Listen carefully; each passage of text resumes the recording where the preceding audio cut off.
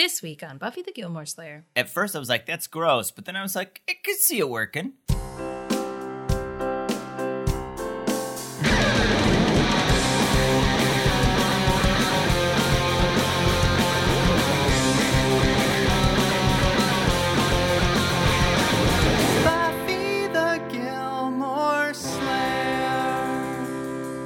Hello, and welcome to Buffy the Gilmore Slayer. I'm Brian Morris. I'm Stacey Kulo. We're comedians. And a couple. And I've never seen Gilmore Girls, one of Stacey's favorite shows. And I've never seen Buffy the Vampire Slayer, one of Brian's favorite shows. So we're watching both shows together, all 7 seasons, comparing them as we go. And this week we watched Season 6, Episode 1 of both shows, starting with Gilmore Girls, New and Improved Lorelai. As well as Buffy the Vampire Slayer, Bargaining, Part 1. We're back. We're in it. Season 6, baby. We are back after our break, which is like a little bit of a lie because we're actually recording this before our break. Yeah, we haven't taken our break yet, but we've announced our break. You guys know about it. We just haven't actually gone yet. Yeah, I mean, we're going to do our break after this, and then this will come out. Yeah, so how do you think our break was, Brian? Oh, probably such a great break. Oh, man, that thing that happened at that wedding, that was Oh, my God, dude. Whoa. Wow, deaths. That thing your mom said when we visited, oh boy. I don't know that I'll forgive her. It was juicy. Yeah. Next week, we'll tell you guys what actually happened. Also, they know us so much better now because we've answered all their Q&A questions. Yeah, so much has happened, but hasn't yet. So far, Season 6, decent. A lot of questions. Yeah, Buffy's like right in the middle of some shit. Yeah, Buffy should have been a 1-episode deal. It's sad that we had to split it. Well, since time is confusing, we could plug our wine product. Don't call it a wine product. Yeah, that's confusing because wine product is a trick we've fallen for. Yeah, if you go to a store and you're like, oh, they have wine. Look, does it say wine product on it? Is everything else at the store a grocery item? It's probably wine product. Do not buy that. It's the same stuff, actually, that was probably in this episode of Gilmore Girls. Yeah, actually. That's funny. It's like technically got alcohol in it, but it's not wine. It's grape juice. Yeah, and it doesn't get you drunk, and it's just juice. Yeah. But we haven't talked about Wink.com in a while. We had an ad for their special rosé program, but Wink.com, guys, if you don't remember, we have a partnership with them, and we really love it, honestly. I think it's elevated our wine consumption in quantity, but also just in, like, quality. Because we used to be, like, not the cheapest stuff at the liquor store, people, but like pretty low. Stuff. Yeah. We didn't have very high standards. But now that we've been getting Wink, I feel like when we do get that cheap stuff, it's like, it's not as good. We're fancy now. Yeah. Like, is this like a fruit drink I'm drinking right now? Is this wine product? This isn't Wink.com.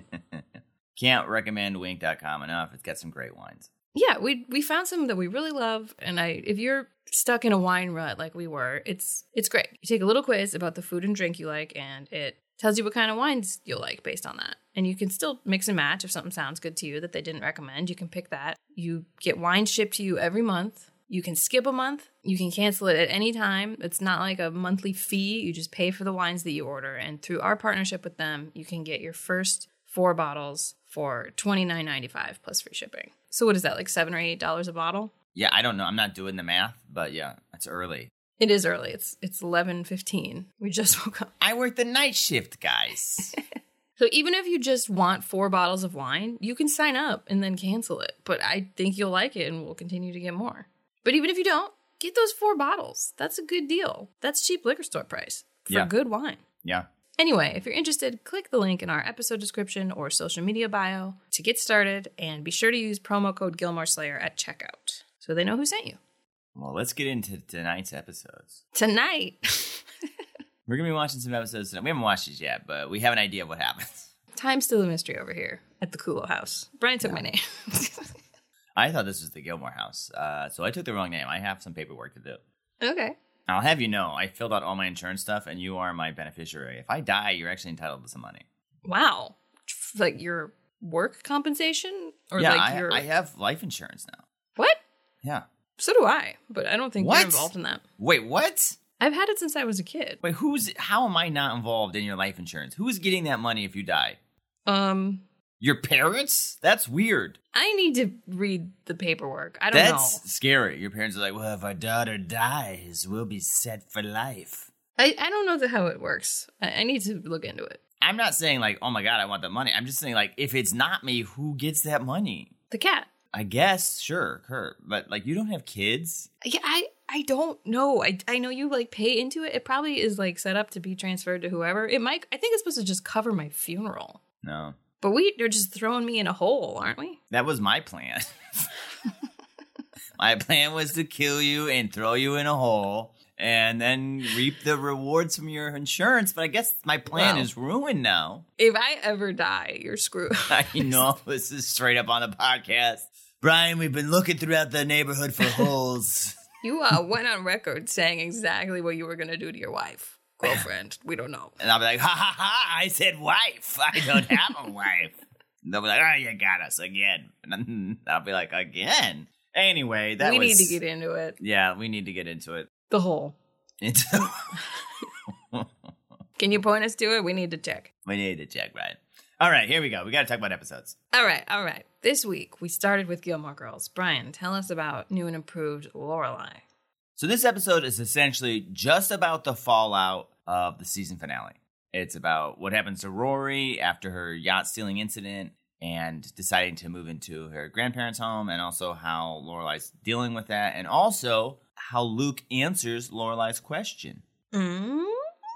So if you guys remember, last season ended with a sad Lorelai plopping herself down at Luke's and asking him if she'll marry her.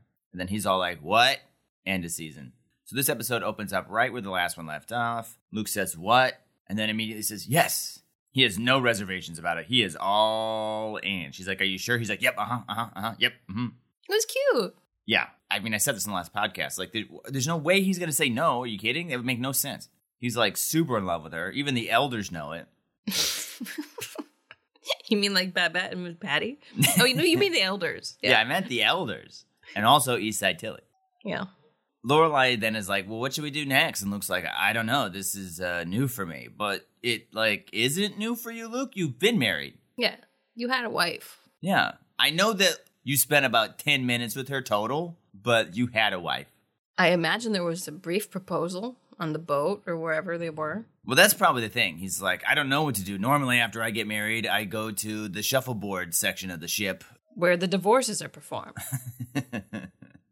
Lorelai wants to find something to toast with to commemorate the moment. I want to point out something here that I thought was nice. Lorelai says to Luke, like, I know you don't have any champagne, but there's got to be something here, which was nice that she and Amy Sherman-Palladino remember that Luke doesn't like champagne because they kind of made a big deal about that. And it shows her growth a little bit into remembering stuff about Luke and like listening to Luke because that was like an issue.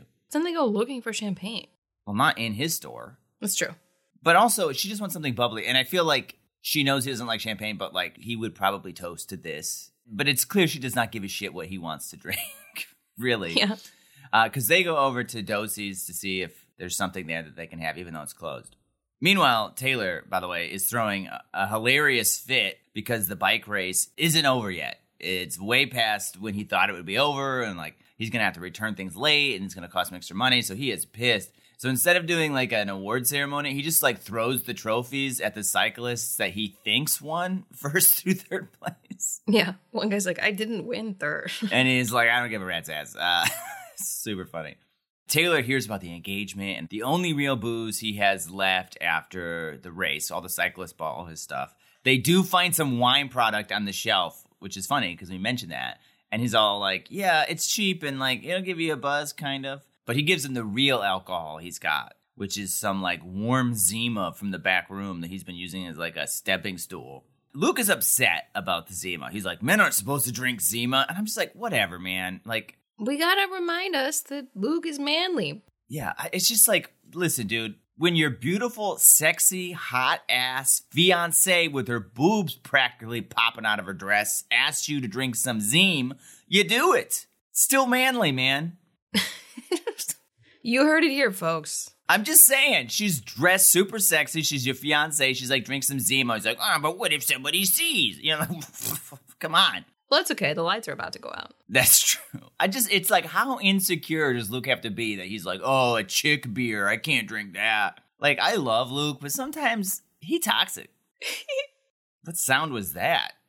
I was yawning and I teed. Kurt's being so precious right now. They go out to the gazebo to toast, But right before they're able to, Taylor cuts all the power to the town center. And I mean like all the power. Like it goes pitch black. Like did he turn off the moon and stars as well? I know. Like maybe he would somehow have switched off all the lights in the apartments and businesses, which also seems unlikely. But it's like pitch black. Yeah, even if he did switch off every light in town, there'd still be some light. Yeah. But they make him turn it back on for a couple seconds so that they can kiss. It's nice. And then we get a new Gilmore Girls intro with Logan. Yeah, and Richard's mustache. Yeah. Special guest appearance by Richard's mustache. They only added like a couple transition pieces. Richard's thing was different. Maybe one other person had a different picture. I think it's funny that, like, there was a big plot point that Emily, like, hated his mustache. But now he just has it. Yeah. I mean, you could have argued that that was her just being petty. And, like, obviously he's allowed to groom himself any way he wants. But it's just, like, funny. She's like, I hate it. It's like, no, it's here to stay. It's in the credits. It's going to be around. So Lorelai and Luke have sex off screen. And then the two are lying together in bed. Well, first off, we got to talk about Luke's weird new hair. Yeah, something's different. Either he got some, like, plugs or just, like, grew it out and combed it forward or, like, Willow did a spell or something. Like, his hair is suddenly much more there. And it's, like, very locky in the front. He's got, like, two big locks hanging down in the front. Maybe Willow straightened it because they got hair straighteners over on Buffy this season. Yes, they do. Yes, they do. It's just weird. It just seems like the actor was like, I want to have more hair this season. Yeah. If we're getting married, I want hair. I seem to be a main character now. I mean, he has been the whole time. Yeah, Luke just realized he's a main character. She committed. I want hair. Yeah, I want hair. So they're like, all right, we'll do something here. Kurt, you're being... He's like all tangled up in the curtain strings, but he's being so cute. He's going to fall off the window.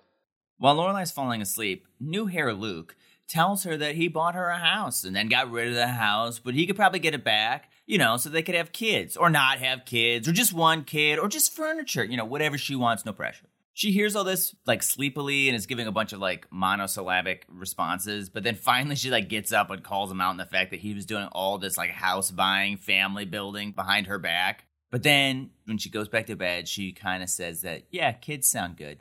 It's nice. They can have kids. Yeah. Kurt, just... No. Can you just be, like, calm? He's, like, rubbing on my computer now. The next day, Luke is in a glorious mood, being friendly and nice to his customers. You never see that. He's just, like, giving away free stuff? Yeah. Miss Patty and Babette come in, excitedly congratulating him on finally proposing to Lorelai until, he mentions that she actually did the proposing. And then their faces, like, drop, and they act like he's been humiliated or like he's gonna die or something. Yeah. So bummed. So judgy. Yeah, so judgy. It reminded me of, like, you telling your mom you weren't gonna come home for Christmas or something. And she's just like, oh, that's okay. Like, clearly disappointed. Yeah. But, like, pretending it's fine, but you could just see on their face they're not fine. It's not fine. That's okay. By the way, they got all this information from their new rival gossiper, Eastside Tilly. This is like a running bit through the episode, and I hope we get to meet Eastside Tilly. It was very funny. Kurt, get out of here. What is he doing? He's just like under my cart. He's like putting his head under my laptop. What do you want? Get down. We also get a brief glimpse of the troubadour. There was a bunch of kids, like, sitting behind him with guitars. It was weird. Are those his kids? I don't know. They were just sitting there in the gazebo, like, not playing. Are they Lorelai and Luke's future kids? I don't know. So while things are going well for Lorelai and Luke, it's not exactly the case with Rory. She still has some legal trouble. Richard calls Lorelai to tell her that he's snagged a top lawyer, an old friend of the family for Rory's trial. He seems excited. He wants her to come, meet the lawyer, etc., etc. But Lorelai is super flippant on the phone, and Richard picks up on this and is angrily surprised when she says she doesn't plan on coming to meet the lawyer. It seems that Lorelai doesn't want any part of this, which is understandable. Rory, as you might remember, is living in the pool house right now at Emily and Richard's, and Emily is super excited to be redesigning and redecorating the place for her. Well, she says she's doing it for Rory, but it feels like maybe she's doing it a little bit for herself. Rory wakes up to an absurd amount of pastries. Like, honestly, there's 30, 40 pastries. I'm like, who is that for? Like, the three of you can't eat this. The four of you with the maid could not eat all those pastries. The four of them with the maid couldn't eat that in a week. So Maybe many. in a week. But, like, do we buy this fresh every day? Is this a special thing for like you're gonna have maybe 2 pastries? Yeah, let's go crazy. If all of them had 3 pastries, which they won't, there'd still be tons of pastries. Rory pours herself an empty cup of coffee. Alexis Bledel like tips the supposedly full cup of coffee forward a little bit in a scene, and you can just tell it's just straight up empty. She just pours herself a small glass of cream. She puts real cream in it. Yeah, so she's just slamming cream, doing cream shots out of a mug. Yeah, Emily's woken her up at like 8:30 and keeps making a big deal out of like how you can get so much done before 8:30, and Rory clearly is not usually awake before 8:30. Yeah, it's 11:30 and we don't have much done. Yeah, this whole scene with Emily is actually super funny, and she is super manic. She wakes Rory up, and the maid pulls the pillow out from under her head. It's like some pretty funny physical comedy. Alexis just like slams her head down, and she's all like, "Oh," and it's well acted. It's pretty funny. Emily just starts putting wallpaper up. She holds one up. She's like, "Well, that's insane." Yeah, she puts one up like very excitedly, like, "What do you think of that?" "Well, that's insane," and throws it away. Yeah. She also, like, very quietly, almost silently mouths the panic room code for Rory. She's like, 11111. Don't tell the maids. They'll tell their kids, and they'll rob you. It's fun that they brought that back. Yeah. Importantly, Rory says that she's still got some more personal items at her mom's, and Emily tells her not to worry about it. She'll take care of all that. Then Richard proudly uses the intercom to tell her that it's time to be with the new lawyer. I feel like this scene is sort of setting up what it's going to be like for Rory now. Like, lots of nice rich people perks, like pastries and coffee and, like, a room decorated however you wanted. Tons of organic pastries, blah, blah, blah, maid drawing you baths. But also a lot of Emily and Richard interfering in your life. Yeah, I can see that. Like, Emily's telling you when you need to get up, what to wear, and Richard's voice can just burst in at any moment. Also, the dude is here. What, she's gonna, like, take a bath right now? Yeah, the timing doesn't make any sense. Like, Emily says, like, she's coming right over, and then is like, go take a bath. What? She comes over with dry hair. Did she not wash her hair? I don't know. Bath doesn't seem like the way to go when you're in a quick situation. Yeah. And if you're not washing your hair, like, did you smell? Like, why do you need a bath? Also, I feel like a bath takes so much longer than, like, a shower. Yeah. I guess I haven't taken a bath in a long time. Maybe they're faster now. Yeah, they've gotten so much faster, baths. What you need to use is water product. It's just a lot more efficient. It doesn't get you very drunk, though. No. We get to meet the lawyer. His name's Charlie. Richard and him are old pals, and they're, like, catching up. And Richard is raving about how good Charlie is and how he's gotten all kinds of, like, super guilty rich men off before. Richard literally says, if you knew the number of truly guilty criminals put back on the streets by this man, you'd never believe in the criminal justice system again. Oh, rich white people. Yeah. Rory smiles at this, but, like, maybe we see a hint of, like, sadness about that comment, or, like, she's unsettled by that. Yeah, I mean, it's, like, gonna benefit her, but I feel like everything she believes is maybe in question.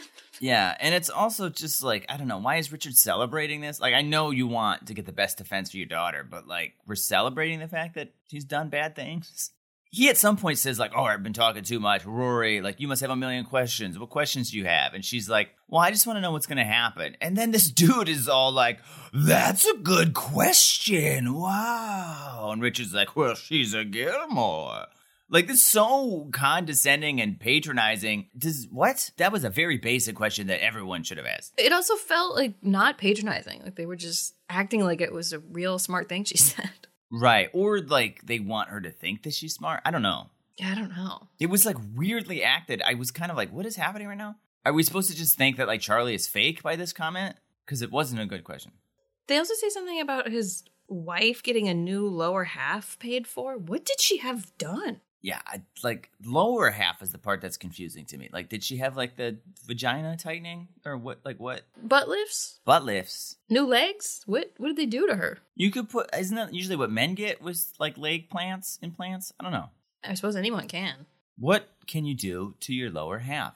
I don't remember if it was his wife or someone else's wife. It was a guy he had gotten off who was super guilty, who then was able to go back and sue for defamation, even though he did the crime, and then he won enough money to get, like, a mansion and, like, a new lower half for his wife.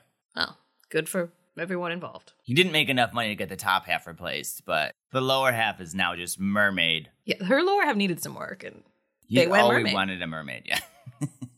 Charlie explains that he's just going to schmooze a bit with the prosecution and then they'll work out a plea deal. Maybe she'll get a couple hours of community service. This is going to be no big deal at all. Don't worry about it, Rory.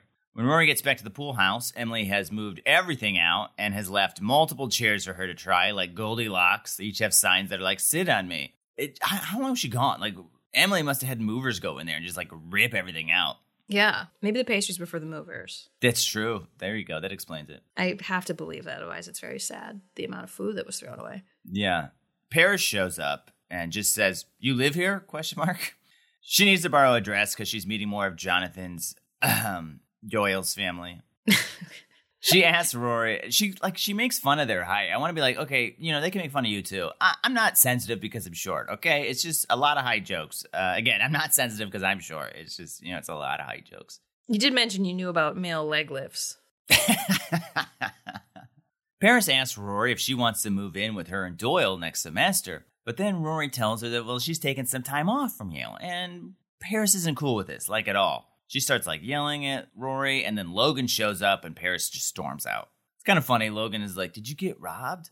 Also, Logan's wearing this coat that is like for rich people. This coat looks like it came from Goodwill, but on a rich person, I guess it looks fancy. I think it's supposed to look rugged, but I bet it's expensive. No, I agree. It's like probably like intentionally distressed. Here's an extra $100 tacked on, but I didn't like it. Logan takes Rory out for just dinner and a movie and a drink, except it's actually a prisoner-themed party with all their friends, and they all sing For She's a Jolly Good Felon when she comes in, and it's great. It's romantic. Yeah, it's fun, and they're all dressed like prisoners. So they're all having a good time. We get to see some more moments with Logan's friends that are really funny. Like, he's got that one friend who doesn't eat, and she's just like, can you pass me 3 peanuts? That was so funny. 2 more, little ones. Yeah, it's all very funny.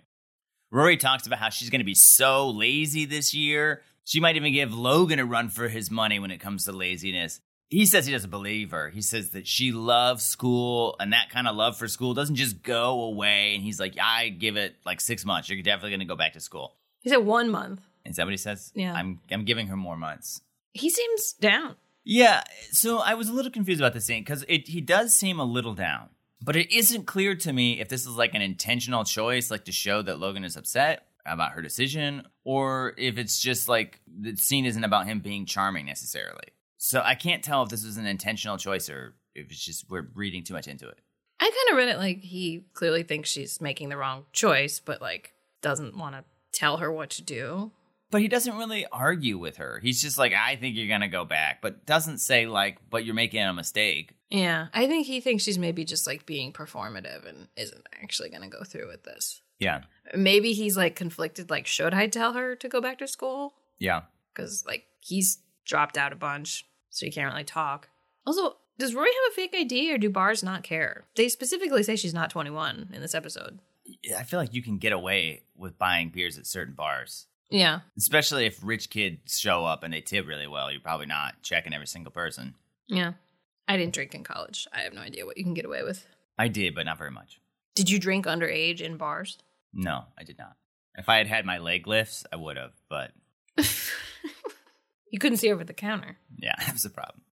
Rory's excited to live the lazy life for the foreseeable future anyway. She also wants to make a vanilla beer float. I don't know how I feel about that. At first I was like, that's gross, but then I was like, I could see it working. I feel like with the right beer, it could be fine. Yeah, like a Guinness. I was say like a dark, rich beer. That might work. Let us know if you had this. Yeah. Meanwhile, at Luke's, Kirk shows up with a bunch of rings. He also heard about the proposal through Eastside Tilly. Do we get to meet Eastside Tilly? Please, I want to meet her so bad. Kirk has these rings, and he says that he got them all from befriending old women before they die, who then give him the rings in their wills. So funny. Yeah, I don't know if they have the same like life insurance policy as you do, or it's just whoever's nearby benefits from that. Luke isn't interested until he is. He suddenly changes his mind because he sees a ring that he says looks like Lorelai. What? He's like, that ring looks like Lorelai. What does that mean? Like, it looks like something she would like? I think does that's it what literally look like Lorelai? We don't see it. Maybe it does. But I wouldn't want a ring that looked like me. That's a weird thing he said. Kirk sympathizes with Luke because he heard about how Lorelai humiliated him by proposing, robbing him of the opportunity to be the romantic one. He keeps giving him shit. Yeah. Is she paying for it? Should I talk to her? Yeah. Kirk is afraid that Lulu might do the same and spring it on him, so he's been avoiding her and hanging up on her and being mean. He's like, she might be mad, but she's not proposing. Luke said something like, well, your creepy friendships with old women might keep her away. Yeah, that was very funny. Luke, off-screen, ends up buying one of these. Later, Luke ends up at Lorelai's, waiting an hour and a half for her to get ready. Now, I have to say, an hour and a half is a crazy long time to wait for someone to get ready. Like, a half hour, fine. An hour and a half? That is a lot. Yeah. We get to see more of his weird new locks in this scene. Honestly, they just take my word. They're weird. Okay. For a man who doesn't drink Zima because it's a chick beer, he has no problem having, like, little front ponytails. Ponytails. Yeah, they're not. They're just, he's got, like, bangs now.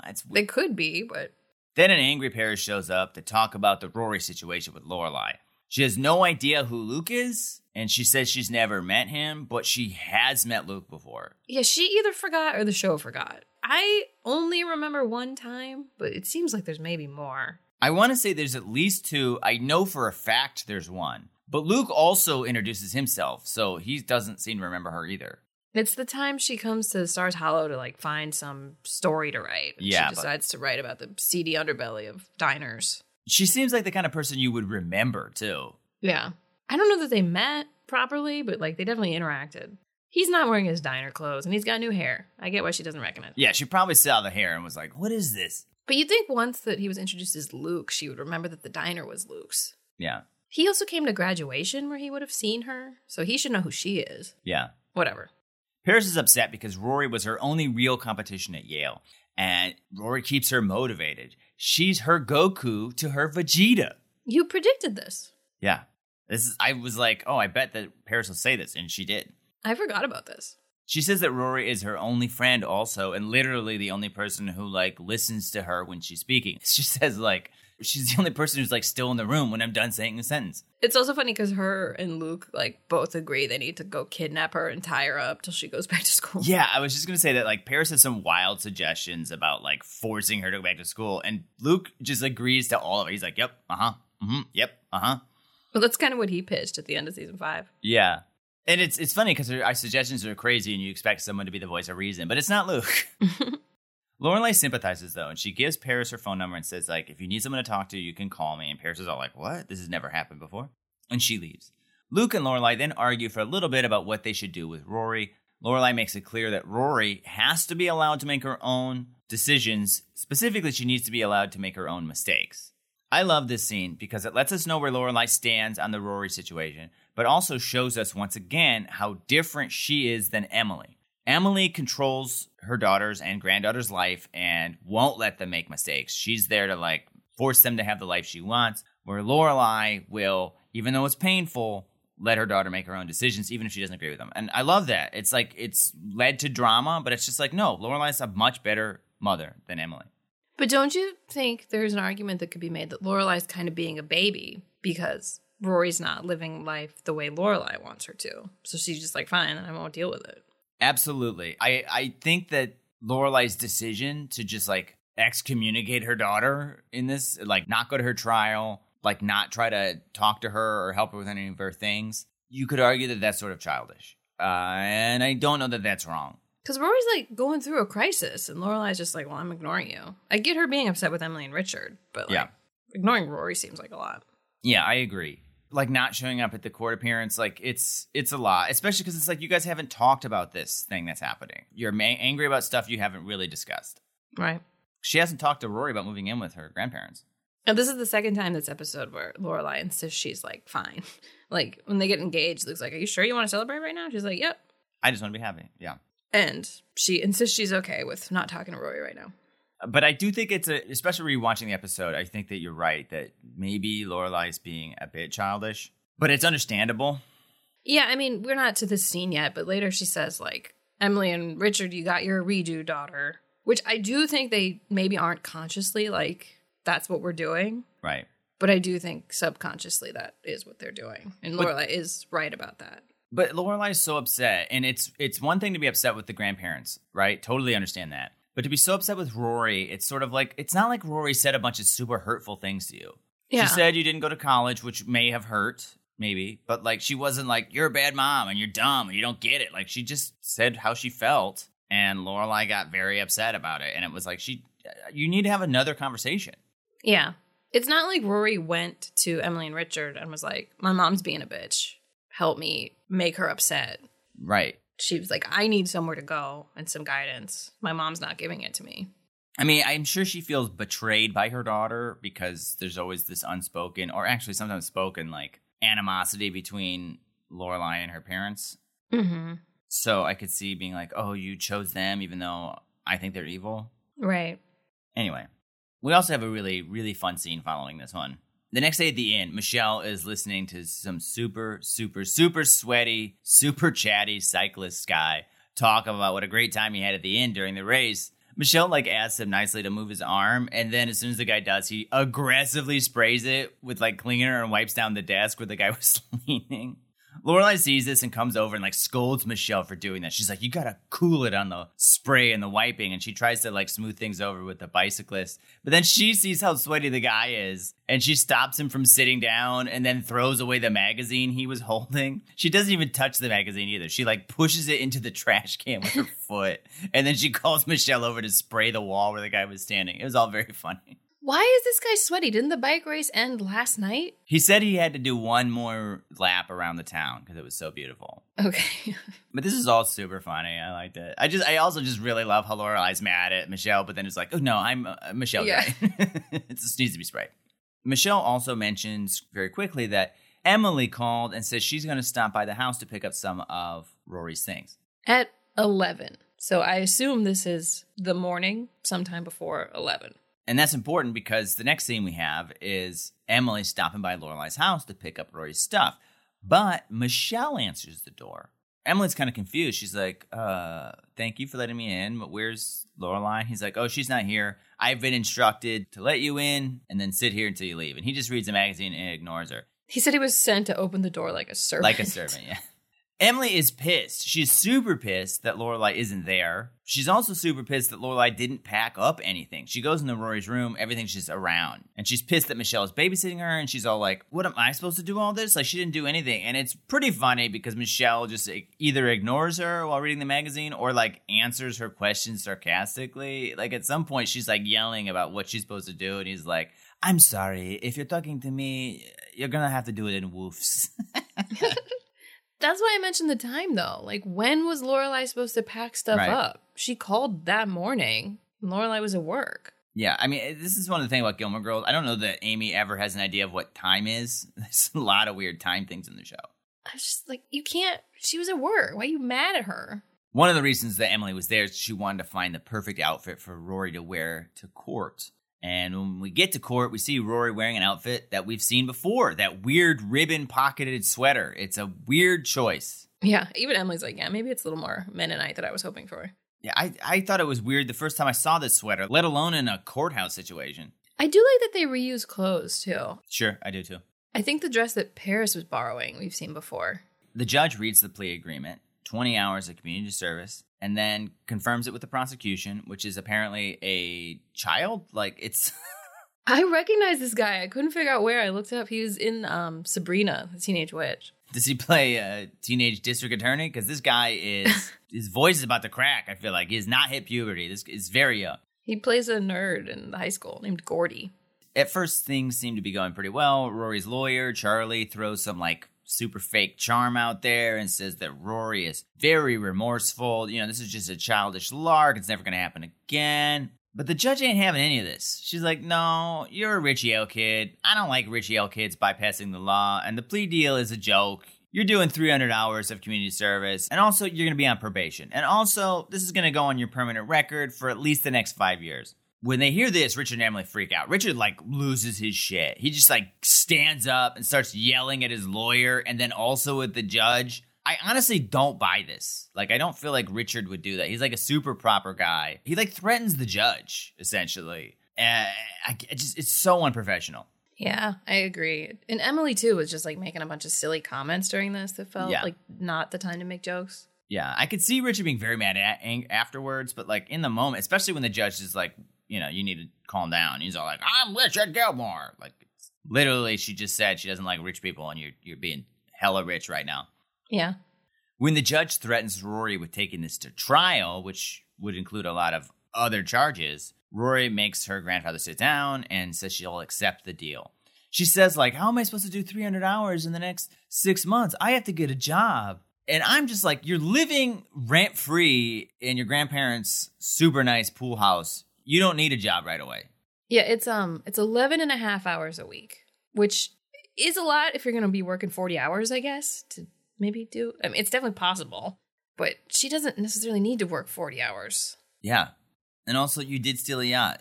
People talk about this all the time, that's like not that much. If you're trying to squeeze in a full-time job, a couple hours a day of community service maybe is. Yeah. But she's literally like not doing anything else right now. Yeah, exactly. She's got it made. Eat an organic croissant and then go pick up trash for 2 hours a day. And maybe there's even some kind of community service that's like doing something with books or something that could be like good for her. Yeah. Rory notices that her mother's not there, and she asks Richard if he told her all the details, and he's like, yeah, she didn't seem that interested, and you can just tell that Rory's like, oh, sad that her mom wasn't there. And I'm torn because on the one hand, it's like her mom's hurt, Richard and Emily are dealing with all this, so maybe she doesn't have to be part of it. But the same token, it's like, yeah, she's not there for her daughter. I don't know. It's tough. It is tough. The scene ends with Richard following Charlie out. He's threatening to sue Charlie and even kill Charlie. And then, as they're following him out, Emily says, Richard, you can't kill him here. We're in a courthouse. You can kill him somewhere else. That's fine. Lorelai comes home to find a dozen or so angry notes and answering machine messages from her mother. Lorelai packs up Rory's things and then brings them to Emily's. She just like barges into their bedroom in the middle of the night, waking them up, and just like dumps Rory's things out on the floor. It's kind of a lot. Yeah. How did she get in? Does she have a key? Probably. There's probably like a night maid. I guess she knows ways to sneak in, maybe too. The security password is pretty easy to crack on that front door. But it's like kind of crazy that she like wakes up her parents. I know she's mad at them, but it's like you're just barging into their house at like midnight and like waking them up. Emily's like, listen, I know you hate us. And Lorelai's like, no, I don't hate you. You can't help yourself. You're like the scorpion from the Scorpion and the Frog story. Richard says sleepily that despite what Lorelai thinks, they are all trying to do what's best for Rory. Rory's made mistakes. That's true. But they all need to work together to help her get back on track. And I think that this is important because I think Richard and Emily have a lot of problems and a lot of flaws. But I do think that they are trying to do what's best for Rory, even if Lorelai doesn't see that.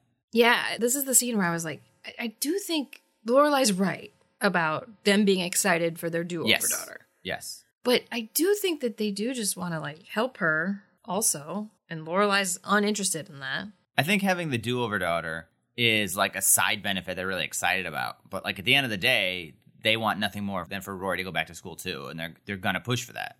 Yeah. It's interesting that they both want Rory to go to Yale, but for like different reasons. What are the different reasons? I think Lorelai is just like, this is the plan I've had for you. I'm going to get you to Yale on my own without my parents' help. Yeah. And you're going to have a successful career. Where Richard and Emily, it's more like a status thing. Yeah. Like, you're going to go to Yale just like I did. And you're going to marry a rich man like Logan and be a rich lady that everybody knows. And I think Lorelai just wants her to like have a good career. But I mean, now Rory's telling her, I don't want that right now. And Lorelai's like, yes, you do. Because that's what I want for you. Lorelai doesn't see it their way at all. She says, you know what? They've won. They got what they wanted. Their new do-over daughter. It's a weird phrase, do-over daughter. But she's out. Now they have the daughter they always wanted, but she's not going to be involved, and she leaves. But that's not nice. Yeah. It's very upsetting to just, like, cut herself out. We've talked about this to death at this point, but she's cutting herself out of her daughter's life, and she has not had a conversation with her daughter since that fight. I think that's a problem, a mistake Lorelai's making. Yeah. But I get why she's mad at them. Yes. Also, Richard is wearing a gold chain to sleep. I don't wear necklaces, but is that weird? He doesn't seem like the gold chain necklace wearing kind of guy. Yeah. Does he wear it to not sleep? That's just his sleeping necklace. It's always covered by the bow tie. I don't know, rich people. Luke is closing up his diner, and Kirk is demanding and begging for the ring he sold Luke back. He says his backup ring pulled through. That was hilarious. Meaning the old woman he was hoping would die so he could get her ring got better. And he thinks that the ring that he sold Luke might be one that Lulu maybe looked at. Luke's like, no, screw you. I bought it from you fair and square. I even paid too much money. And you know what? I'm on team Luke as far as this is concerned because Kirk tried to steal the Twickham house from him. So fuck you, man. He doesn't owe you anything. Yeah, that one looks like Lorelai. Yeah, whatever that means. We then get a hilarious scene where Babette screams, Luke, from down the street and then just runs to the diner for about forever. She just runs this super long distance, super out of breath. She has to grab her breasts so they don't flop around. And then she gets there, she's out of breath, gasping for air, saying that Eastside Tilly told her that there's a rift between Lorelai and Rory. Is this true? Is this true? Luke mentions that Rory and Lorelai maybe had a little tiff, but they're going to be just fine. They're going to be fine. And then Kirk tells Babette, nice ring. Yeah, because he's looks like she's about to die. So. Yeah. We then cut to Lorelai going home, walking into Rory's room, sitting down, and then just starting to cry. Before she can really go to Crytown, though, Luke shows up, and he just shouts from the front, full moon, moment's here, let's go. And she composes herself and goes to meet him. But what moment is he talking about? I'm assuming he's going to propose, but does she know he's going to propose? Right. This is not romantic if he's angrily planned a romantic moment. Yeah. Tick-tock, it's time. But it's also something about, is Lorelai hiding her sadness from Luke? Seems that way. Yeah. That's why I mentioned, this is the second time this episode where she's no, we're doing us. Don't worry about that. Yeah, I mean, in Luke's defense, the first time he was hey, you sure you're going to do this? He checked in with her. So it's not he's being some, oblivious asshole. She's, not at all. hiding this from him. He's being great, except this weird rushed proposal he's screaming out of This angry proposal he's got to do. Is that photographer from the inn photo shoot here to take a picture or something? And they're going to lose the moonlight? Well, if Taylor shuts the moon off, they're... Yeah, they got to hurry. Yeah. I mean, you got to understand, his masculinity is at stake here. He drank a Zima yesterday. He's now been proposed to. He's got to reclaim his testosterone, according to Andrew Tate. So do you think this is a good episode? Yeah, it was pretty good. There was a lot of good moments. Yeah. The opening scene was nice. Mm-hmm. It was very funny with the Taylor stuff. Luke saying yes was so good. The way he just no hesitation was yes. Some of the stuff with Rory's court thing was weird. Richard and Emily were kind of a lot. Yeah. But they're excited, I think. I think maybe that's meant to show that they are excited, that they get to mold their Rory in their own image. Yeah. And, well, I do think that Lorelai's kind of not being cool to Rory. The drama of all that is interesting. And there was some funny stuff with Kirk and Babette. Not the best episode ever, but I think there was a lot of good stuff. Mm-hmm. What do you think? Yeah, it was one of those ones where, I don't know, it didn't stand out as an amazing episode. Like all Gilmore Girl episodes, it definitely had some very, very funny moments. But it doesn't stand out to me as an amazing episode. It was more like a cleanup. We got to clean up what happened last season. Yeah. Saying that, though, Buffy also has a lot of cleanup to do. Yeah. So I would say it was an okay episode. Okay. Should we move on? Let's do it. And now for a special segment we like to call Meanwhile on Charmed. Charmed was another popular WB show airing around the same time that neither of us have seen. But we're discussing it anyway. Based only on its IMDb summaries. Brian, what happened on Charmed? Meanwhile, on Charmed Season 6, Episode 1, Valhalla of the Dolls, Part 1. Even though Leo is gone, what? Piper is in a surprisingly chipper mood, leading Paige to suspect that Leo altered Piper's memory. However, Paige's spell to restore Piper's memory clashes with Leo's and causes total amnesia. What is Valhalla? That's where, Vikings go when they die, right? Is Leo dead? He's gone. He was becoming an elder. Did he go to dog heaven? Yeah, I guess he died of old age. Okay, but maybe he's just still somewhere, a different plane? He probably went to, a retirement home. Yeah, maybe they think he's dead. Yeah, he's gone. He went to retirement home. He knew he was getting too old for Piper, but it looks like he cast some sort of, forget spell. But Piper is acting way too happy for how gone Leo is. For how gone Leo is, yep. She's happier than ever. She's Yeah. going about her day. She's making everybody breakfast. She's a lot like Luke in this last episode.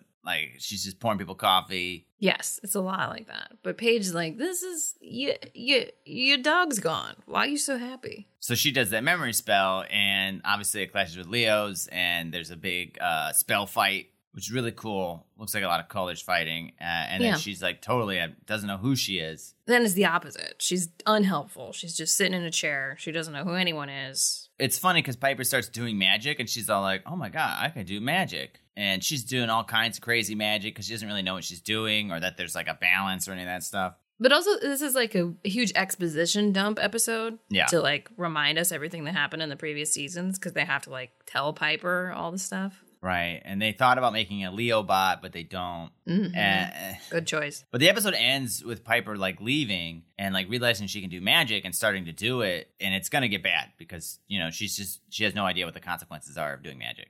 Yeah. She doesn't know what her limitations are or anything. So she actually leaves. I mean, she's not like, oh, I can do magic. She thinks she's a superhero. Yeah. So she's like climbing a building to do who knows what from up top. Yeah. So tune in next week for part 2 of Valhalla of the Dolls, which somehow will be connected to Vikings. I don't know how. Yeah, maybe it's with where Leo is. We'll see. Maybe Leo's dead. Yeah, we'll see. This has been Meanwhile on Charmed. So Stacey, we also watched Buffy. Can you please tell us all about Bargaining Part 1? So this episode is about the Scooby Gang dealing with the aftermath of losing Buffy. Mm-hmm. They've replaced her with the Buffy bot, but I think everyone will agree that's not a perfect substitution. And everyone's still kind of grieving her in their own way and trying to move on / bring Buffy back from the dead. So it opens on the graveyard. Classic Buffy stuff. Spike's chasing a plus-size vampire. They can't catch him. Giles is tired. Tara says, I thought the big ones were supposed to tire more easily. Spike's like, no, that's over-the-hill shopkeepers. Speaking of Giles. Giles is like, I'm fine. I just need to die for a minute. He's out of breath, much like Babette. Yeah. Out of breath, old people. Then Willow, standing on top of a crypt, is giving them directions telepathically. Guess that's something she can do now. Yeah. She did that a little bit at the end of season 5. Xander and Anya think this is intrusive, and it kind of is, but it is stealthy, I guess. I'm thinking this is harder for them to kill vampires because Buffy's dead. Yeah. So they're all really struggling just to kill like one vampire. But uh-oh, who's this? Is that Buffy fighting a vampire? Seems to be. Seems to be. The vampire is choking Giles with an axe handle, and he's like, Spike! Spike just lights a cigarette. Willow's like, what the fuck? Help him. He's like, I did. I mean, then we see that he lit his shirt on fire, so he eventually bursts into flames, still choking Giles. Giles is like, cool, could have told me. Spike's like, oh, did your life pass before your eyes? Cup of tea, almost got jacked, cup of tea. It's pretty funny. That is his life. There's another vampire, to which Buffy deals the killing blow, delivering her new sassy catchphrase of, that'll put marzipan in your pie plate, bingo. I suspected, but this pretty much solidified that this is Buffy Bot with her head screwed back on. Yeah. Will's like, yeah, I don't know. I tried to program her with some puns, but it's just kind of nonsense. Buffy Bot's like, I think it's funny. Willow assures everyone she'll fix it. Giles is like, well, you better. No one can know she's fake. We need people and creatures to believe that she's alive and well. But the general vibe from the group is that this is not the real Buffy and no one can replace her. They're all very sad. I guess when they put her head back on, they also gave her new hair. Yeah, I guess so. I never really thought about that. She's got like kind of darker hair now. I'm sure Sarah just wanted new hair, but that means Buffy Bot got new hair too. I guess so. Couple noticeable things about the opening credits. Giles ain't in them. Yeah. Special guest star Anthony Stewart Head. What is this now? No, thank you, please. Yeah. Don't like that, Brian. Yeah, he's not going anywhere. I didn't sign up for this. Also, I didn't notice this on first watch, but Willow is credited specially. Did you see that? Yeah. It says Allison Hannigan as Willow. What did she do to get a special credit? American Pie 2? I guess so. Giles is losing his special credit, so she gets his. I guess. I mean, I stand by she's probably the most financially successful person out of the show. Maybe Sarah got paid a ton more and is just living off that still, but Willow had a huge show after this. She's done, and then she was also on the Magic show. Yeah, she still is, I think. Is Yeah. that still on? I don't know. But at this time, I think she had just done American Pie 2. Was that huge? It might have been. American Pie was a huge movie. I've only seen the first one. She doesn't have a big part, does she? She does, but she has a much bigger... She's in all the other ones, too. Yeah. She has the most quoted part. Yeah.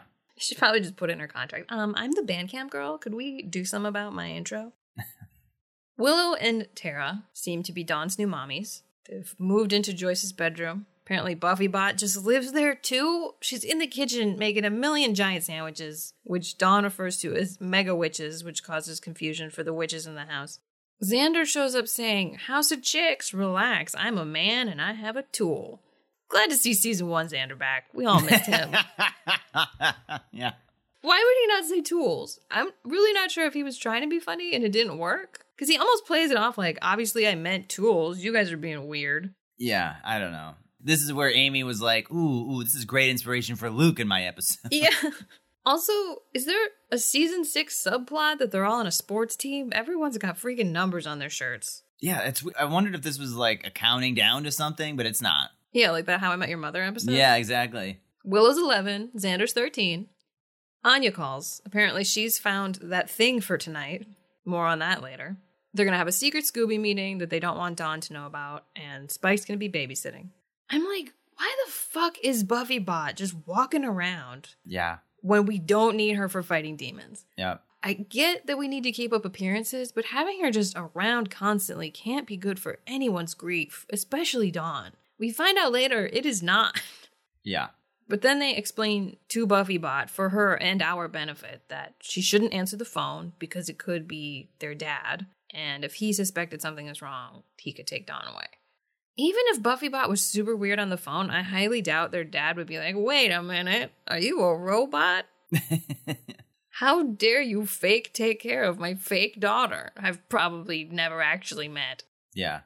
Does he even remember her? Like, he's never come into contact with her. I don't know how the things The show work. never answers that.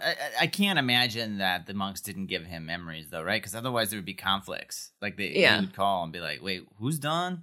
Would he call? That's I love how they're so worried he's going to call when he's never called. That's really funny. Like, what if we never... It could happen. Last time he called, it was to say, I'm not coming to celebrate your birthday. Yeah, and he might call to cancel on some other event.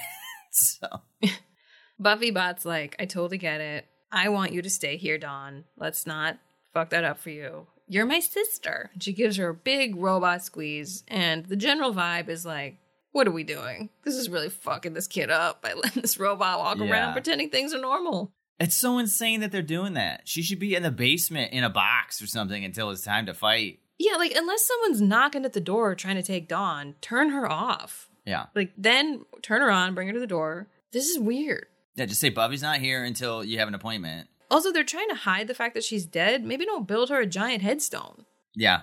It's not just, like, in their backyard, either. It seems to be somewhat public. It's not in a graveyard, but it's somewhere people can find. They find it. Yeah, I mean, we talked about this, and I don't know that I agree. It's sort of like, who's, like, checking all the gravestones for Buffy's? Yeah, I know, but her name is on it. And her profession. Yeah, I hear what you're saying. But Buffybot is about to face her most dangerous challenge ever, Parent-Teacher Day. And despite abruptly standing up and saying things like, school is where you learn, and I don't eat, but I make Dawn's lunch every day, Buffy's totally nailing this meeting and inspires a whole school lunch program revolution. They love her at school. Love her. At the magic shop, Anya and Giles are having a little tiff. Giles is being a little over-analytical of Anya's financial reports because he's leaving. What? He's moving back to England? What? What the fuck is that? I was pretty sure he left at some point. I didn't think it was yet. Yeah. I don't like this. I know. I'm out if he's out. Yeah. I'm done. Turn it off. Yeah. Shut it down. I know. I miss Giles already. He's trying to take some statue with him that Anya doesn't want him to take, and they get into this very childlike slap fight about it. That's pretty funny.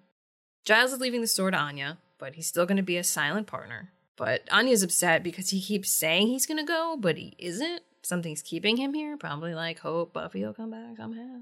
So she's getting like store owner blue balls. They also seem to be concocting some kind of secret plan to bring Buffy back. So maybe Giles doesn't even need to leave, but she's frustrated because they've decided not to tell him that.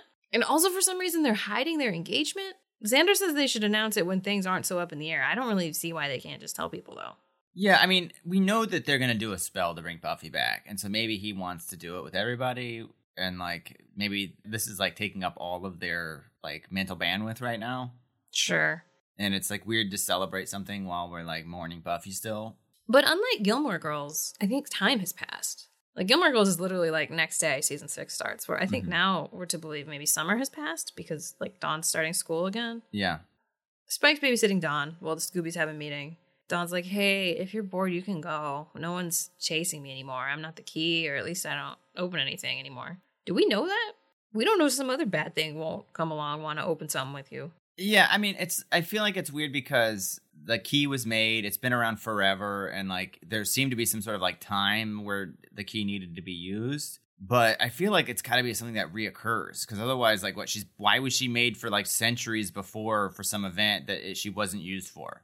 Or if she's literally energy, like her power could maybe be harnessed for something else. Yeah, they don't even know that much about the key. Mm-hmm. So for her to be like, yeah, I don't open it, like, you have no clue what you could also maybe open. But Spike, very forcefully, is like, I'm not leaving. I'm not letting you get hurt again. Seems like he's maybe dealing with some guilt about how Doc just kind of knocked him off the tower mid-saving Dawn, and therefore Buffy had to die. Oh, Spike. I feel bad for Spike. He's so sad. Yeah. A woman is being attacked in an alley by a vampire wearing a Hanson shirt, but BuffyBot's on patrol. He hits her in the head with a glass bottle, and she just starts circuiting out, and then she just like keeps walking into the same stack of barrels, making robot noises. I don't know why she makes robot noises sometimes when she walks.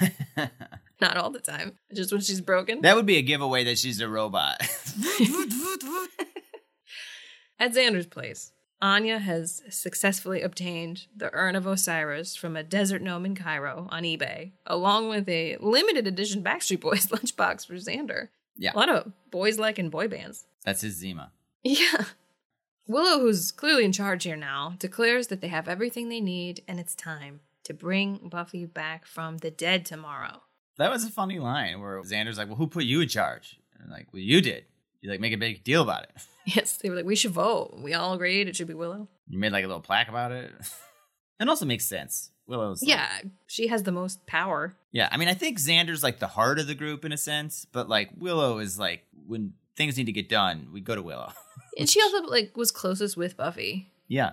It's not going to be Anya or Tara, and Willow's just smarter than Xander too. Oh my God, Tara in charge. Okay, guys, maybe, you know, if you guys feel like it, we could maybe, it's up to you, but like no pressure, but like maybe we, whatever. I don't know. She's assertive sometimes. Sure. When she wants her applesauce.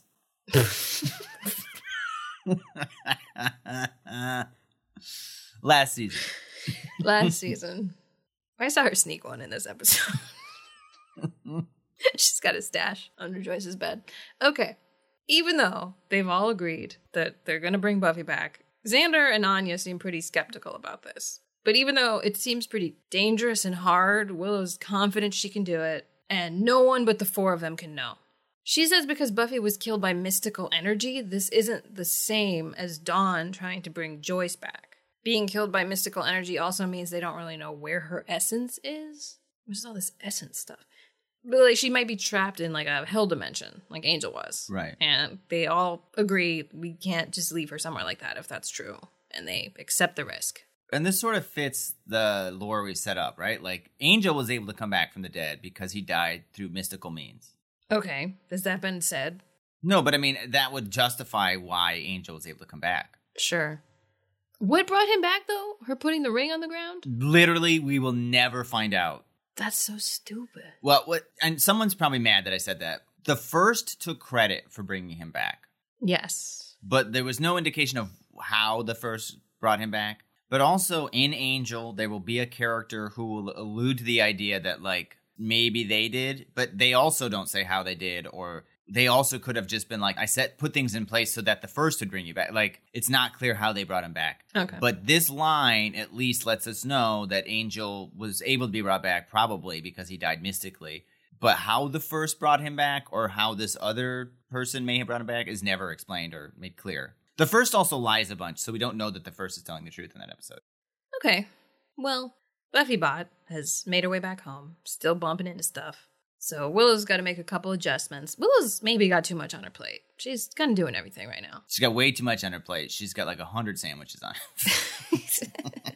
She's doing all kinds of witch stuff. She's bringing her friend back from the dead, light robot repair. She's a mom, a new homeowner. Yeah. spends hours straightening her hair. She's just... Who owns this house now? Like, how is that working financially? Is it paid off? That's all a good question. Joyce was working so much. No way it was paid off. Buffy lets us know that she's programmed to go to Willow when she's injured. That probably won't be important. You know what would be funny is if, like, they also had Ted up and running. Like, she figures out how to do this, and Ted just becomes a character, too. Well, he's buried somewhere. Yeah. Buffy also makes a comment about how much she likes Spike's abs. And Spike's like, I told you to make her stop doing that. And then just, like, storms out. Buffy Bot thinks Spike doesn't like her anymore. Willow's like, don't worry about it. He's just grumpy. But Spike's not grumpy. He's grieving. This is hard for him. I thought they did a good job with Spike's character, trying to do right by Buffy, but also being upset. Yeah. Like, he's taking care of Dawn, because Yeah. that's what Buffy would want. He's making up for his failure. He's kind of being like Lorelai, too, or he's kind of, like, hiding the fact that he's upset. Yeah. That night, everyone at the Summers house is nestled all snug in their beds, including Buffy Bot, who's jacked in, but Dawn can't sleep, so she goes in to snuggle with Buffy. Get her out of there! This is so sad. Weird. Yeah. Lock the door. She's just laying there charging with her eyes open. Dawn can't go in there. Put her in the basement. Another connection, man. Just people barging into sleeping people's rooms in the middle of the night. Yeah, you're right. The next day, Giles is training Buffy Bot on fighting and breathing. It seems not necessary, which Anya points out. He says he's trying to test her responses after her injury, but I think he just misses Buffy. Yeah. Buffy Bot says she likes training with him because every Slayer needs her watcher. He's like, this is fucking weird. Also, I don't know. Maybe she would have been better off without me. I got her killed, but I guess that's how Slayer-Watcher relationships end. I did my job. Buffy Bot's like, then why are you still here? And you can see in his face, he's like, yeah, I am kind of just clinging to something that isn't here anymore. So sad. I know. He feels like he let her down, and what the fuck is he doing here? And he's just waiting. Cut to Demon Biker Gang. You know, very obnoxious music. What the fuck is this? They're at some non-Willie's demon bar in a different town during the day, and the Hanson vampire is there bragging to a biker demon about how he almost killed the Slayer and how she's a robot. They pass this info on to the head biker demon. There's no Slayer in Sunnydale. Ooh. Nowhere like a Hellmouth for a party. So they're all going to go there. The Hanson vampire thinks he's going to get to join this gang because he shared this info, but they clearly hate vampires, especially this one. I don't know how this guy thought he was safe there. Not to mention his Hanson t-shirt. What the fuck is going on? The leader just rips his head off. They hop on their bikes, head off to Sunnydale to the fucking Power Rangers soundtrack. It's like what the Power Rangers fight to. It's such intense music. These demons look cool. They do. I think they do look cool, actually. They have like no noses and like big pointy teeth. They got like weird like bondage gear built into their face. Their I think they look cool. They do look cool. But I don't like them. I hope they're not the big bads. I don't like motorcycles very much. And so it's just loud. It's so loud. And the music. You can kill people, but don't be loud. Yeah, just be quiet. Yeah, do it quietly. Do like at the Hush Guys. I love the Hush Guys. Can you imagine the Hush Guys on motorcycles? Willow is sitting in a field doing an incantation to summon a baby deer. Very sweet. Until she cuts it open and rips its heart out. Yeah, I know. That was intense. I hope that's something she needs for their spell and not just something she's into now. It's weird because she was like wearing a white dress and then she immediately goes to the magic shop, but she changed. Was the white dress part of it? Yeah, or was that just to like got blood on it? Make it seem innocent? Oh yeah, I suppose she had to change. I mean, she knew what she was going to do. Why would she wear a white dress? I don't know. That's a good question. I think it was to make it seem like sweet and cute. Yeah. So she heads to the magic shop. Giles is out, so the Secret Spell Club holds a little meeting. Willow's being a little secretive about the ingredient she just got. Is the show sponsored by hair straighteners? Are hair straighteners sponsoring the sports team they're all on? Just all three women in the scene have such straight hair. Yeah. They're all feeling pretty nervous about tonight. Anya offers comfort to Tara by offering to let her look at the money. And then she finds a very short note from Giles. He British goodbyed. It just says, like, gotta go. Giles out. Yeah, very British. It's like Irish goodbye, but he's later, players. It says a little more than that, but like barely. He's just like, I didn't want to say goodbye, so I left. Love you. Ta-ta. So they find him at the airport. gate. Very interesting. That's not a thing you can just do anymore. Yeah, this is very, like, it's post 9/11, but, like, pre 9/11 ideals of... Yeah, like, it was clearly shot pre 9/11, and it actually aired October of 2001. But I looked it up. TSA formed in November of 2001. you can't just walk to the gate now. Yeah, but they must have shot this like that summer before any of that even happened. Yeah. I don't know what it was like between 9/11 and when the TSA started. If anyone does, let us know. I had never actually flown in my life until like 2003, so I've always had that, but Yeah. I don't know if there were like some extra security in place during that mid-time. Right. He tells them he was just trying to avoid a scene. And Willow's like, we'd never make a scene. They've got like a giant poster with balloons. Yeah. They brought gifts. Anya says, lovely parting gifts. Get it? Apple pie. I don't get it. Was it? Am I dumb? Well, apple pie is an American food. Like, isn't that, like, super American? Okay. Sure. I think that's the idea. It's like a microwave apple pie, like from McDonald's. I mean, I think it was just like if we were leaving England and they were like, here's some mashy peas and fish and chips. Shit fish?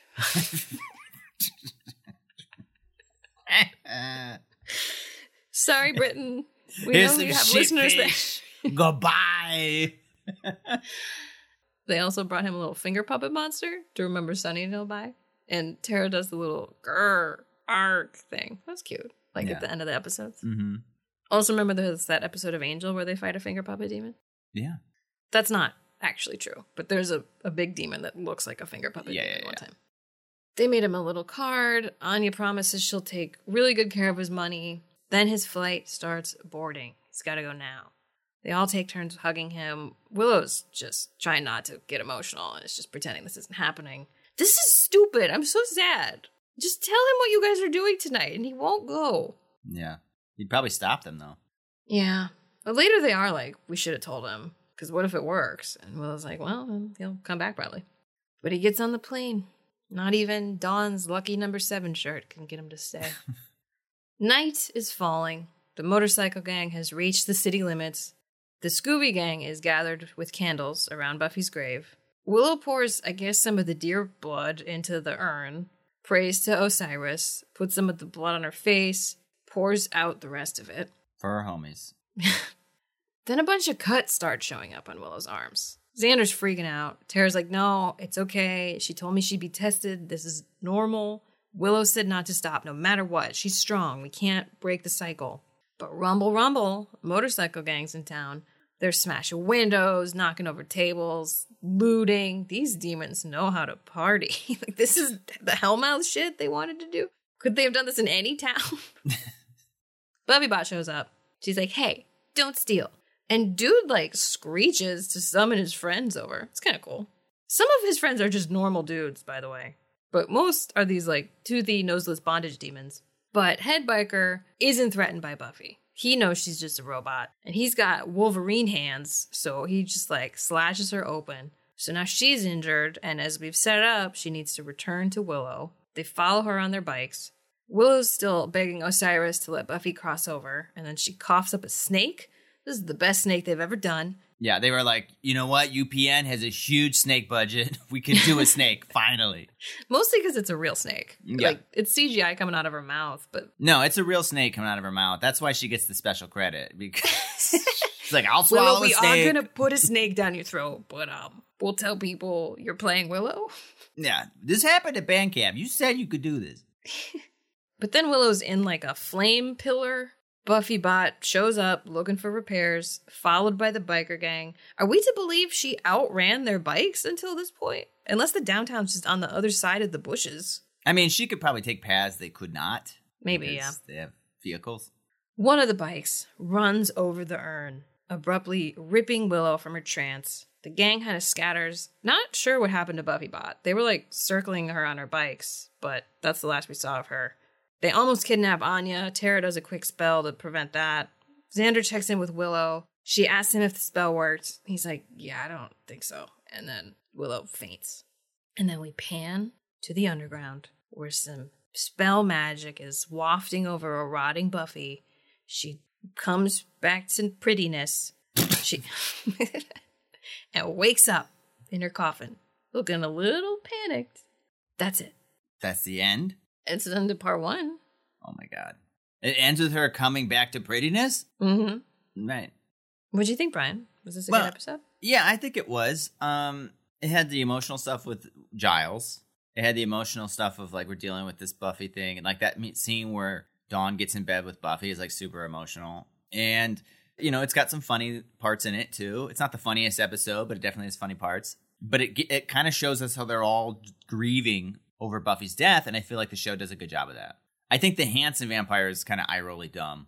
And I just like hate the biker guys just because the bikes are kind of annoying to hear. But I do feel like their design is good. Yeah. I also feel like the Buffy bot is dumb, like whatever. But I feel like they showed it a good job of like, how do we get Sarah in this episode, even though she's dead? And like, I feel like they did a good job justifying it plot wise, as far as like the Buffy bot is to scare off more demons, so they think the Slayer's still here. So I may have to say that I do think it's a good episode. Not the best, not the funniest, but I think it's good. I think it's setting up a lot of stuff, but I do think it's good. What do you think? Yeah, I think it was good. The Buffy bot thing was like very, I mean, it was funny. She was fine. There were funny moments with it, but it was just like, this seems crazy what you guys are doing. Yeah. And you and I kind of talked about this. Willow being like as magical as she is now seems so... OP, overpowered? Yeah. Like, when did this happen? Like, you're just like so different now.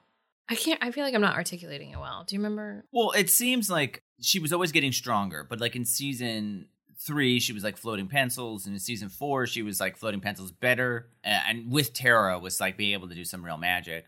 But season 5, it was like halfway through, she suddenly was like, yeah, I'm like an archmage now. And it was like, where did this come from? Because you read that one book after Tara went insane? Yeah, like they're telling us she's magical, but like we didn't really see that progression at all. And how did that happen? Like what did she do to train? We didn't see her like learning or...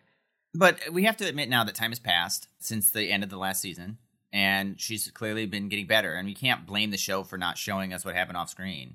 Yeah. So I think at this point we just need to accept it. Season 5, that was a complaint that I agree with you on, but at this point, like, okay, that is what's set, and she probably has gotten better. I guess we just like also don't know any other like magical people. That is true. So I don't know like what standard is for that. So no, Yeah. just like magic is very much being introduced very hard, I think. But only through her and like a little bit through Tara. Yeah. It'd be Which nice is to see other fine. witches and warlocks, yeah. We knew it existed, but yeah, it's kind of a new thing that we're like, this is a huge part of the show now. You'd think someone like the mayor would have had like a witch or warlock like in his crew. Yeah. Or like Willow looked up to someone that was more powerful, or like Jenny had more magic that she was teaching Willow or something. Or like the show could have also been like, why is Willow so exceptionally talented at this? Right. What makes her so powerful? Yeah, and I feel like there's ways they could justify it, but like they haven't really. They're just like, yeah, she's great. Like, okay, why is she so great? Why is Tara not better than her? Mm-hmm. It would be good to get that justification. I agree. They're leaving that out. But, I mean, that's a problem with last season, I think. They've already set that up, and she's getting stronger. I don't have a problem with that. So we got to ask, which one do we think was better? I'm really conflicted. I'm conflicted as well. I'm torn, but I think I'm going to go Buffy. Okay. I felt like after watching them, I was for sure thinking it was Gilmore. Because some of the stuff in Buffy was just, like, annoying. I agree. But maybe after talking about it and rewatching it, I think it is Buffy. Just because of, like, how they showed the friends and Giles dealing with her loss. And Lorelai's behavior kind of annoyed me upon closer inspection. I think this Gilmore had some maybe funnier moments if we were to put them all on a piece of paper. But I think Buffy was better. It hit me more emotionally. The only real emotional scene in Gilmore for me was when, you know, at the end when she starts to cry, but then she sucks that up. And it didn't hit me the way that, like, Giles blaming himself for Buffy's death or Spike blaming himself for Buffy's death hit me. Right. I think Buffy just felt like such a tone shift. Yes. But also time passed. So maybe it kind of had to be. But I'm like, okay, Willow's like a super powerful witch now, and Giles is leaving, and Buffy's like, what? I don't know if I trust this show now. You know what I mean? Like everything's vastly different. Yeah. Where Gilmore was kind of picking up where I left off. But yeah, immediately after watching it, I think I enjoyed myself watching Gilmore more because Buffy was so shocking. But I think I'm going to say Buffy's probably a better episode. But it's very close. Yeah. Once again, very close. Both great shows. All right, well, if you guys want to watch along next week, we'll be watching Buffy the Vampire Slayer Season 6, Episode 2, Bargaining Part 2. As well as Gilmore Girls Season 6, Episode 2, Fight Face. Ooh, that sounds like a fun one. Sounds like a Buffy episode. Yeah. In the meantime, we'd love to hear your thoughts on the episodes discussed in this podcast. Did you think Willow was suddenly too powerful? Do you wear gold necklaces to bed, or any kind of necklace to bed? What do you think's going through Logan's mind? It's weird that Buffy Bot's just like hanging out, right? Or that she sleeps in Buffy's bed. Are they afraid that social services are going to check up on her at night to make sure she's sleeping in a bed? How many peanuts could you eat? Let us know. You can reach out to us by following us on Instagram, Facebook, Twitter, and TikTok at Gilmore Slayer, where we post interactive questions, comedy sketches based on each episode, and more. Or you can send us an email at brianandstacey@gmail.com. That's Brian with a Y and Stacey with an EY. For more bonus content, find us on Patreon, patreon.com/BrianandStacey, where we post weekly video recaps of the show Angel. We also host monthly live stream watch parties of Buffy and Gilmore Girls, post monthly podcast outtakes, and share early extended episode previews. For more non-podcast content, be sure to subscribe to our YouTube channel, also called Brian and Stacey. And if you want to support the podcast, you can do so by making a donation of your choosing via the link found at the bottom of our episode description or in our social media bios. And if you like what you're hearing, please leave us a 5-star review on Apple Podcasts, and we'll give you a shout-out on an upcoming podcast. All right, let's go to that wedding. Let's go to that wedding and take that break. To you guys, we're done with the break, but we're about to take the break. But we hadn't. Time is a construct. Oh my God. At the Cool House. Take my pants off and lie down. What? Why? That's how I break, baby! You've never had pants on the last 2 years.